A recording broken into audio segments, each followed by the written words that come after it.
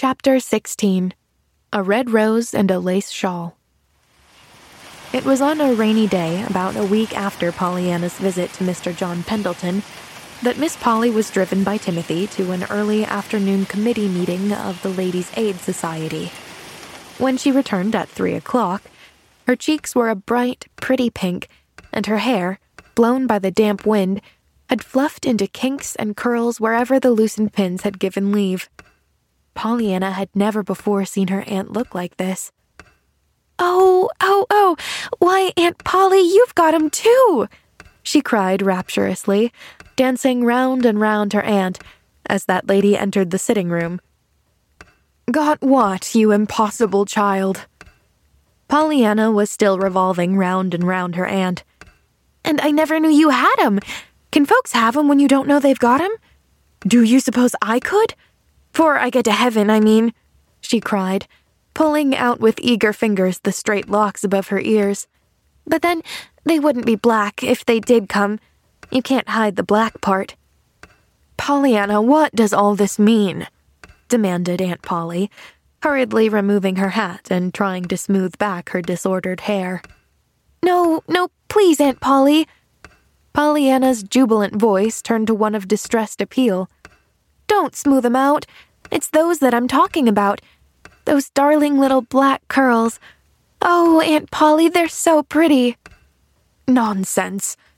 What do you mean, Pollyanna, by going to the Ladies' Aid the other day in that absurd fashion about that beggar boy?" "But it isn't nonsense," urged Pollyanna, answering only the first of her aunt's remarks. "You don't know how pretty you look with your hair like that. Oh, Aunt Polly, please, mayn't I do your hair like I did Mrs. Snow's, and put in a flower? I'd so love to see you that way. Why, you'd be ever so much prettier than she was." "Pollyanna!" Miss Polly spoke very sharply, all the more sharply because Pollyanna's words had given her an odd throb of joy. When before had anybody cared how she, or her hair, looked? When before had anybody loved to see her pretty? "Pollyanna, you did not answer my question. Why did you go to the Ladies' Aid in that absurd fashion?" "Yes'm, I know, but please, I didn't know it was absurd until I went and found out they'd rather see their report grow than Jimmy. So then I wrote to my Ladies' Aiders, 'cause Jimmy is far away from them, you know, and I thought maybe he could be their little India boy, same as— Aunt Polly, was I your little India girl? And, Aunt Polly, you will let me do your hair, won't you?" Aunt Polly put her hand to her throat. The old helpless feeling was upon her, she knew. "But, Pollyanna, when the Ladies' Aid told me this afternoon how you came to them, I was so ashamed. Pollyanna began to dance up and down lightly on her toes. You didn't say I couldn't do your hair," she crowed triumphantly. "And so I'm sure it means just the other way round, sort of. Like it did the other day about Mr. Pendleton's jelly that you didn't send, but didn't want me to say you didn't send, you know? Now wait just where you are. I'll get a comb." "But, Pollyanna, remonstrated Aunt Polly, following the little girl from the room and panting upstairs after her. "Oh, did you come up here?" Pollyanna greeted her at the door of Miss Polly's own room. "That'll be nicer yet. I've got the comb. Now, sit down, please, right here. Oh, I'm so glad you let me do it." "But, Pollyanna, I... Miss Polly did not finish her sentence. To her helpless amazement, she found herself in the low chair before the dressing table, with her hair already tumbling about her ears under 10 eager, but very gentle fingers. "Oh my, what pretty hair you've got," prattled Pollyanna. "And there's so much more of it than Mrs. Snow has, too.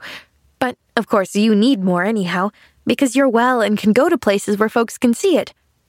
My, I reckon folks'll be glad when they do see it. And surprised, too, 'cause you've hid it so long.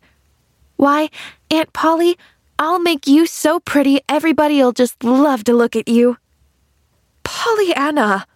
gasped a stifled but shocked voice from a veil of hair. I'm sure I don't know why I'm letting you do this silly thing."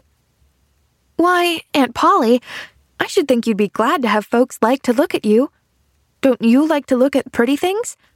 I'm ever so much happier when I look at pretty folks, 'cause when I look at the other kind, I'm so sorry for them. But, and I just love to do folks' hair, purred Pollyanna contentedly. I did quite a lot of the Ladies' Aiders, but there wasn't any of them so nice as yours. Mrs. White's was pretty nice, though, and she looked just lovely one day when I dressed her up and— Oh, Aunt Polly, I've just happened to think of something, but it's a secret and I shan't tell. Now your hair is almost done, and pretty quick I'm going to leave you just a minute, and you must promise not to stir nor peek even till I come back. Now remember, she finished as she ran from the room. Aloud, Miss Polly said nothing. To herself, she said that of course she should at once undo the absurd work of her niece's fingers and put her hair up properly again. As for peeking, just as if she cared how— At that moment, unaccountably, Miss Polly caught a glimpse of herself in the mirror of the dressing table. And what she saw sent such a flush of rosy color to her cheeks that she only flushed the more at the sight. She saw a face, not young, it is true, but just now alight with excitement and surprise. The cheeks were a pretty pink, the eyes sparkled, the hair, dark and still damp from the outdoor air, lay in loose waves about the forehead and curved back over the ears in wonderfully becoming lines, with softening little curls here and there. So amazed and so absorbed was Miss Polly with what she saw in the glass that she quite forgot her determination to do over her hair, until she heard Pollyanna enter the room again. Before she could move, then, she felt a folded something slipped across her eyes and tied in the back. Pollyanna, what are you doing?" she cried. Pollyanna chuckled. "That's just what I don't want you to know, Aunt Polly, and I was afraid you would peek, so I tied on the handkerchief. Now sit still. It won't take but just a minute. Then I'll let you see." "But, Pollyanna," began Miss Polly, struggling blindly to her feet. "You must take this off. Child, what are you doing?" she gasped, as she felt a soft something slipped about her shoulders. Pollyanna only chuckled the more gleefully. With trembling fingers, she was draping about her aunt's shoulders the fleecy folds of a beautiful lace shawl, yellowed from long years of packing away, and fragrant with lavender. Pollyanna had found the shawl the week before when Nancy had been regulating the attic, and it had occurred to her today that there was no reason why her aunt, as well as Mrs. White of her Western home, should not be dressed up. Her task completed, Pollyanna surveyed her work with eyes that approved, but that saw yet one touch wanting. Promptly, therefore, she pulled her aunt toward the sun parlor where she could see a belated red rose blooming on the trellis within reach of her hand. "Pollyanna, what are you doing? Where are you taking me to?" recoiled Aunt Polly, vainly trying to hold herself back. "Pollyanna, I shall not—" "It's just to the sun parlor, only a minute. I'll have you ready now quicker in no time," panted Pollyanna, reaching for the rose and thrusting it into the soft hair above Miss Polly's left ear. "There," she exulted, untying the knot of the handkerchief and flinging the bit of linen far from her. "Oh, Aunt Polly, now I reckon you'll be glad I dressed you up." For one dazed moment, Miss Polly looked at her bedecked self and at her surroundings. Then she gave a low cry and fled to her room. Pollyanna, following the direction of her aunt's last dismayed gaze, saw, through the open windows of the sun parlor, the horse and gig turning into the driveway. She recognized at once the man who held the reins. Delightedly, she leaned forward. Dr. Chilton! Dr. Chilton! Did you want to see me? I'm up here." "Yes," smiled the doctor, a little gravely. "Will you come down, please?" In the bedroom, Pollyanna found a flushed-faced, angry-eyed woman plucking at the pins that held a lace shawl in place. "Pollyanna, how could you?" moaned the woman. "To think of your rigging me up like this, and then letting me be seen." Pollyanna stopped in dismay. "But you looked lovely. Perfectly lovely, Aunt Polly, and—" "Lovely!" scorned the woman, flinging the shawl to one side and attacking her hair with shaking fingers. "Oh, Aunt Polly, please let the hair stay." "Stay? Like this? As if I would."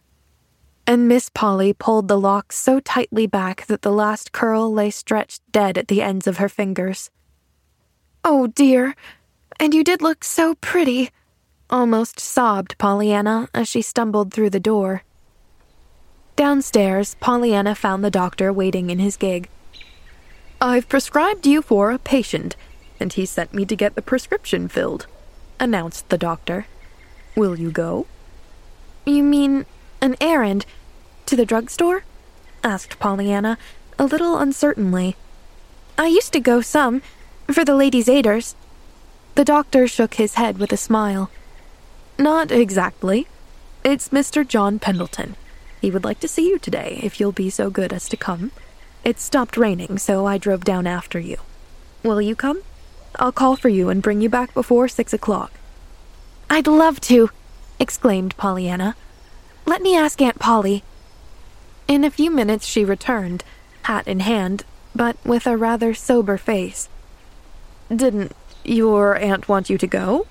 asked the doctor, a little diffidently as they drove away. Yes," sighed Pollyanna. She wanted me to go too much, I'm afraid." "Wanted you to go too much?" Pollyanna sighed again. "Yes, I reckon she meant she didn't want me there.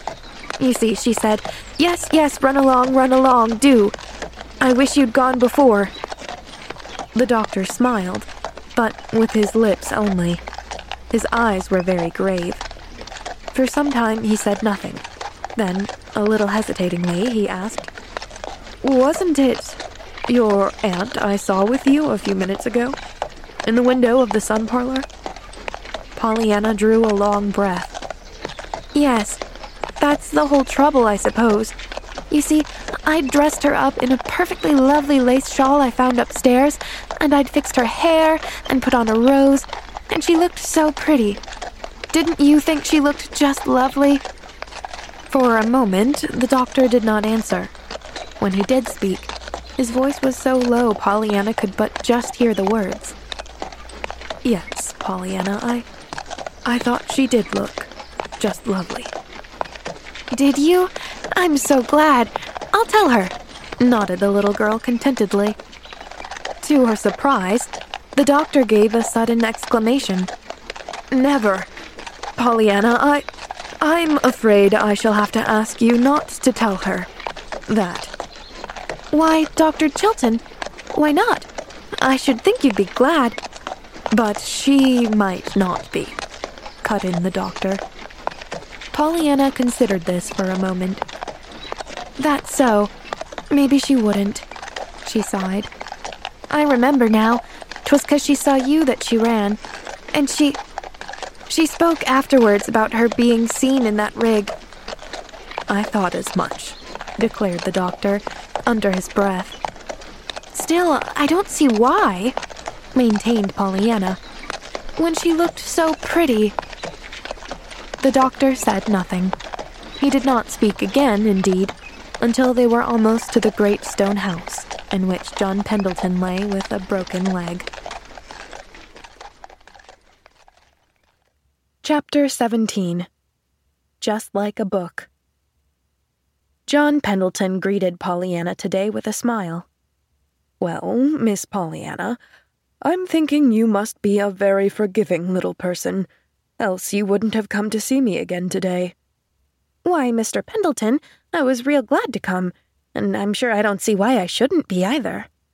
"Oh, well, you know, I was pretty cross with you, I'm afraid, both the other day when you so kindly brought me the jelly, and that time when you found me with the broken leg at first. By the way, too, I don't think I've ever thanked you for that. Now I'm sure that even you would admit that you were very forgiving to come and see me, after such ungrateful treatment as that." Pollyanna stirred uneasily. "But I was glad to find you. That is, I don't mean I was glad your leg was broken, of course," she corrected hurriedly. John Pendleton smiled. "I understand. Your tongue does get away with you once in a while, doesn't it, Miss Pollyanna? I do thank you, however, and I consider you a very brave little girl to do what you did that day.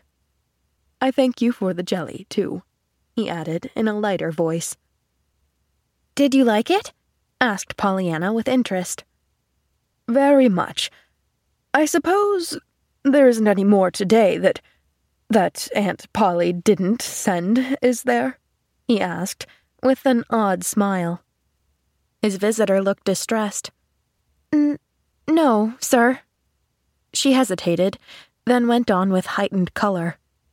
"Please, Mr. Pendleton, I didn't mean to be rude the other day when I said Aunt Polly did not send the jelly." There was no answer. John Pendleton was not smiling now. He was looking straight ahead of him with eyes that seemed to be gazing through and beyond the object before them. After a time, he drew a long sigh and turned to Pollyanna. When he spoke, his voice carried the old nervous fretfulness. Well, this will never do at all. I didn't send for you to see me moping this time. Listen, out in the library, the big room where the telephone is, you know, you will find a carved box on the lower shelf of the big case with glass doors in the corner, not far from the fireplace. That is, it'll be there if that confounded woman hasn't regulated it to somewhere else. You may bring it to me. It is heavy, but not too heavy for you to carry, I think." "Oh, I'm awfully strong," declared Pollyanna cheerfully as she sprang to her feet. In a minute, she had returned with the box. It was a wonderful half-hour that Pollyanna spent then. The box was full of treasures, curios that John Pendleton had picked up in years of travel, and concerning each there was some entertaining story, whether it were a set of exquisitely carved chessmen from China or a little jade idol from India. It was after she had heard the story about the idol that Pollyanna murmured wistfully, "Well, I suppose it would be better to take a little boy in India to bring up, one that didn't know any more than to think that God was in that doll thing, than it would be to take Jimmy Bean, a little boy who knows God is up in the sky. Still, I can't help wishing they had wanted Jimmy Bean, too, besides the India boys." John Pendleton did not seem to hear. Again, his eyes were staring straight before him, looking at nothing. But soon he had roused himself and had picked up another curio to talk about. The visit certainly was a delightful one, but before it was over, Pollyanna was realizing that they were talking about something besides the wonderful things in the beautiful carved box. They were talking of herself, of Nancy, of Aunt Polly, and of her daily life. They were talking, too, even of the life and home long ago in the far western town. Not until it was nearly time for her to go did the man say, in a voice Pollyanna had never before heard from stern John Pendleton, "Little girl, I want you to come to see me often. Will you? I'm lonesome and I need you. There's another reason, and I'm going to tell you that too. I thought at first, after I found out who you were the other day, that I didn't want you to come any more. You reminded me of something I have tried for long years to forget. So I said to myself that I never wanted to see you again, and every day, when the doctor asked if I wouldn't let him bring you to me, I said no. But after a time, I found I was wanting to see you so much that the fact that I wasn't seeing you was making me remember all the more vividly the thing I was so wanting to forget. So now I want you to come. Will you, little girl?" "Why, yes, Mr. Pendleton," breathed Pollyanna, her eyes luminous with sympathy for the sad-faced man lying back on the pillow before her. "I'd love to come." "Thank you," said John Pendleton gently. After supper that evening, Pollyanna, sitting on the back porch, told Nancy all about Mr. John Pendleton's wonderful carved box and the still more wonderful things it contained. "And to think," sighed Nancy, "that he showed you all them things and told you about 'em like that. Him that's so cross he never talks to no one. No one." "Oh, but he isn't cross, Nancy.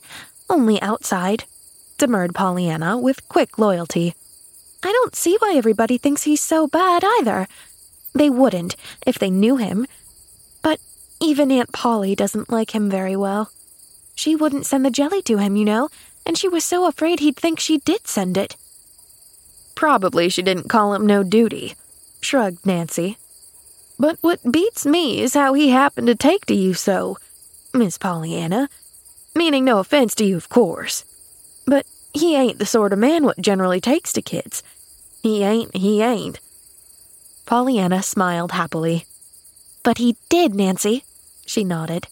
"Only I reckon even he didn't want to. All the time. Why, only today he owned up that one time he just felt he never wanted to see me again, because I reminded him of something he wanted to forget. But afterwards—" "What's that?" interrupted Nancy excitedly. "He said you reminded him of something he wanted to forget?" "Yes, but afterwards, what was it?" Nancy was eagerly insistent. "He didn't tell me. He just said it was something." "The mystery," breathed Nancy in an awestruck voice.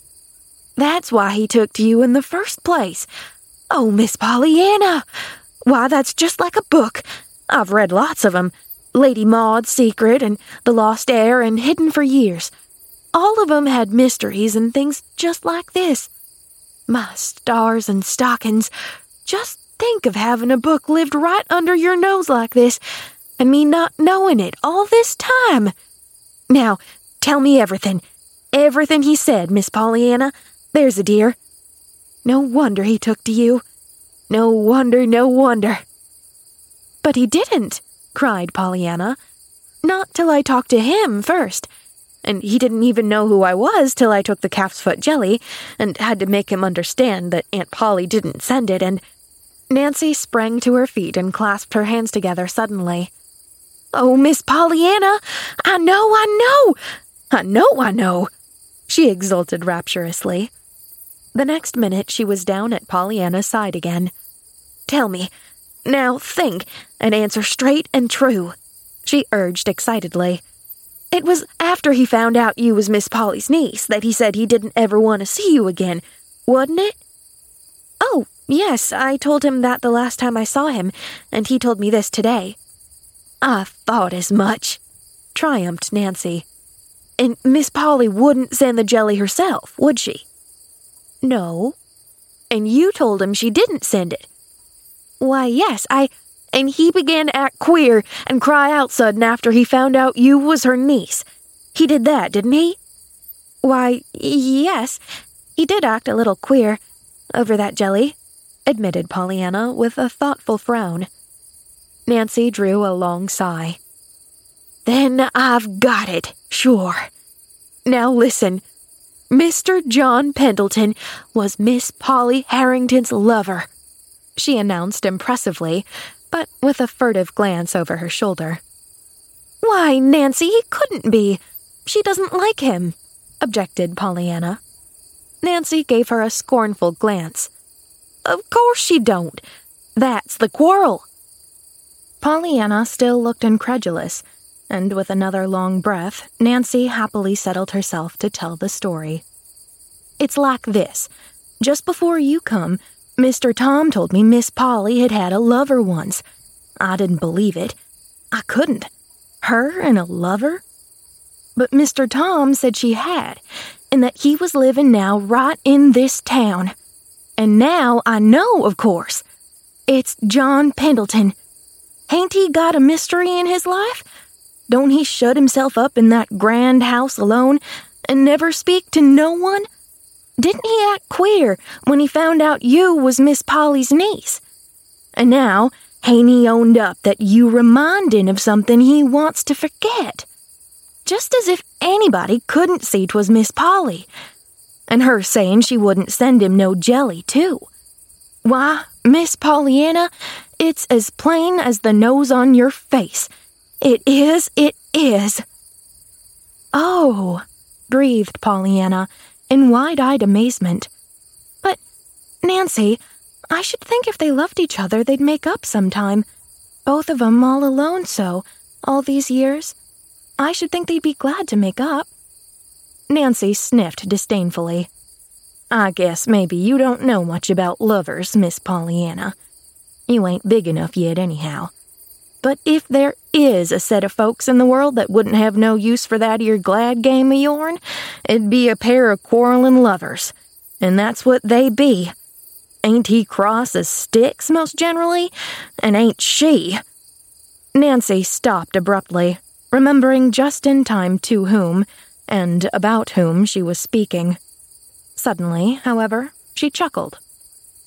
I ain't saying, though, Miss Pollyanna, but it would be a pretty slick piece of business if you could get 'em to play in it, so they would be glad to make up. But, my land, wouldn't folks stare some, Miss Polly and him? I guess, though, there ain't much chance. Pollyanna said nothing, but when she went into the house a little later, her face was very thoughtful. Chapter 18. Prisms. As the warm August days passed, Pollyanna went very frequently to the great house on Pendleton Hill. She did not feel, however, that her visits were really a success. Not but that the man seemed to want her there. He sent for her, indeed, frequently, but that when she was there, he seemed scarcely any the happier for her presence. At least, so Pollyanna thought.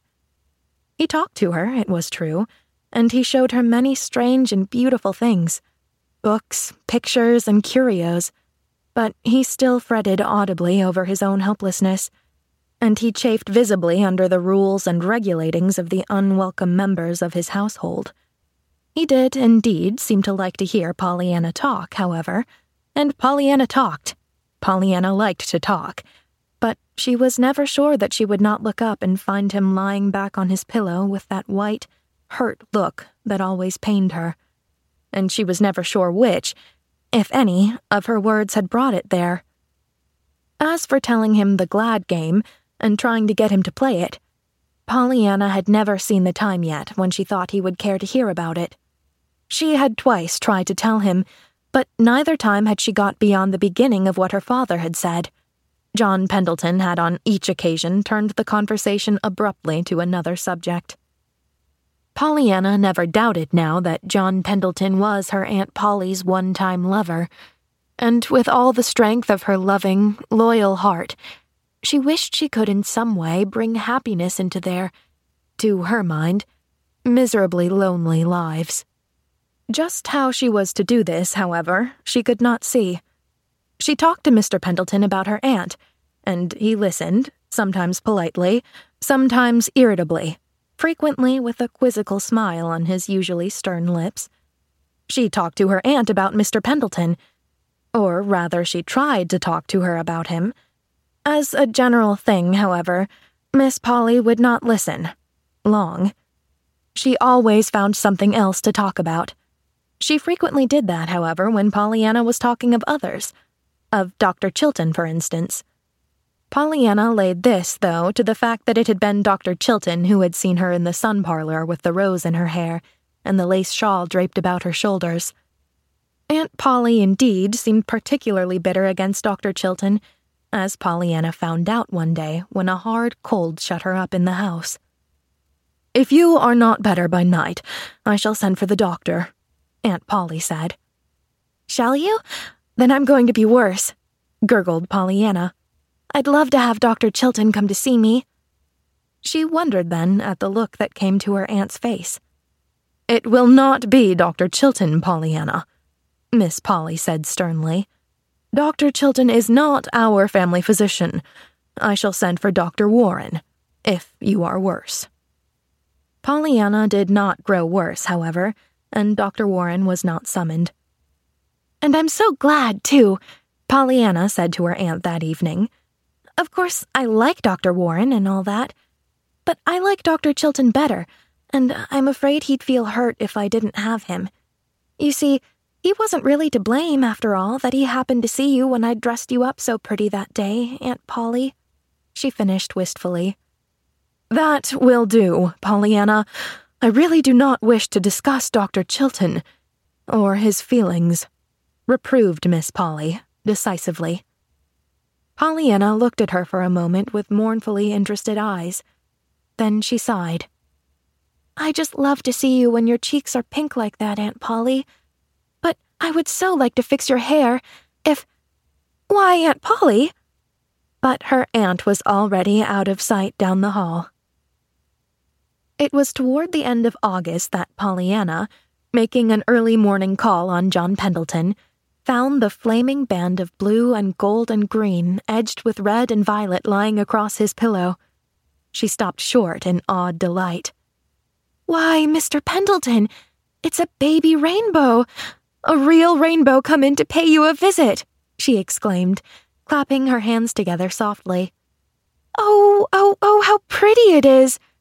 But how did it get in?" she cried. The man laughed a little grimly. John Pendleton was particularly out of sorts with the world this morning. "Well, I suppose it got in through the beveled edge of that glass thermometer in the window," he said wearily. "The sun shouldn't strike it at all, but it does in the morning." "Oh, but it's so pretty, Mr. Pendleton. And does just the sun do that? My, if it was mine, I'd have it hang in the sun all day long." "Lots of good you'd get out of the thermometer then," laughed the man. "How do you suppose you could tell how hot it was, or how cold it was, if the thermometer hung in the sun all day?" "I shouldn't care," breathed Pollyanna, her fascinated eyes on the brilliant band of colors across the pillow. "Just as if anybody'd care when they were living all the time in a rainbow." The man laughed. He was watching Pollyanna's rapt face a little curiously. Suddenly, a new thought came to him. He touched the bell at his side. "Nora," he said, when the elderly maid appeared at the door, "bring me one of the big brass candlesticks from the mantel in the front drawing-room." "Yes, sir," murmured the woman, looking slightly dazed. In a minute she had returned. A musical tinkling entered the room with her as she advanced wonderingly toward the bed. It came from the prism pendants encircling the old-fashioned candelabrum in her hand. "Thank you. You may set it here on the stand," directed the man. "Now, get a string and fasten it to the sash curtain fixtures of that window there. Take down the sash curtain, and let the string reach straight across the window from side to side. That will be all. Thank you," he said, when she had carried out his directions. As she left the room, he turned smiling eyes toward the wondering Pollyanna. "Bring me the candlestick now, please, Pollyanna." With both hands she brought it, and in a moment he was slipping off the pendants, one by one, until they lay, a round dozen of them, side by side on the bed. "Now, my dear, suppose you take them and hook them to that little string Nora fixed across the window. If you really want to live in a rainbow, I don't see but we'll have to have a rainbow for you to live in." Pollyanna had not hung up 3 of the pendants in the sunlit window before she saw a little of what was going to happen. She was so excited then she could scarcely control her shaking fingers enough to hang up the rest. But at last her task was finished, and she stepped back with a low cry of delight. It had become a fairyland, that sumptuous but dreary bedroom. Everywhere were bits of dancing red and green, violet and orange, gold and blue. The wall, the floor, and the furniture, even to the bed itself, were aflame with the shimmering bits of color. Oh, how lovely," breathed Pollyanna. Then she laughed suddenly. "I just reckon the sun himself is trying to play the game now, don't you?" she cried, forgetting for the moment that Mr. Pendleton could not know what she was talking about. "Oh, how I wish I had a lot of those things. How I would like to give them to Aunt Polly and Mrs. Snow and lots of folks. I reckon then they'd be glad, all right. Why, I think even Aunt Polly'd get so glad she couldn't help banging doors if she lived in a rainbow like that. don't you?" Mr. Pendleton laughed.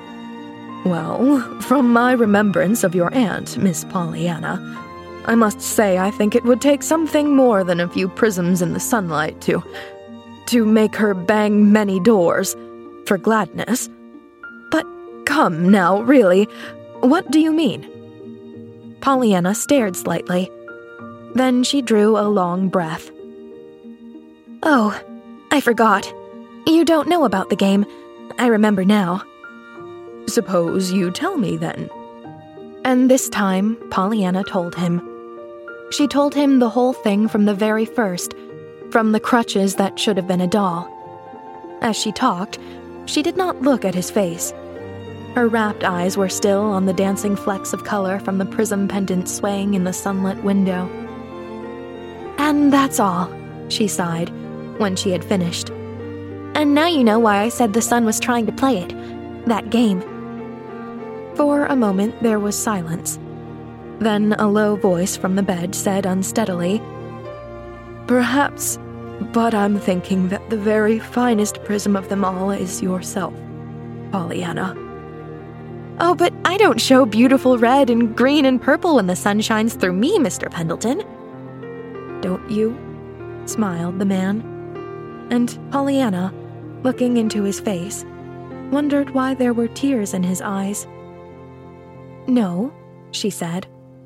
Then, after a minute, she added mournfully, "But I'm afraid, Mr. Pendleton, the sun doesn't make anything but freckles out of me. Aunt Polly says it does make them." The man laughed a little, and again Pollyanna looked at him. The laugh had sounded almost like a sob.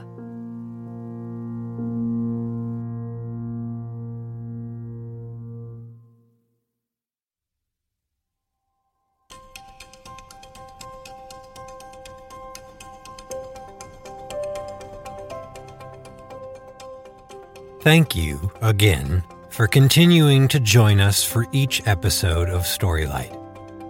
And if you're new to us, we send you the warmest welcome.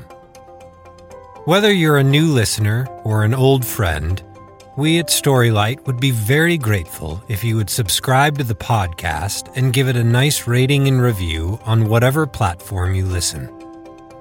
More than that, though, we would love for more people to be able to enjoy these stories. So please, tell a friend about us. You are my joy. You are my happy thoughts. We'll see you next time.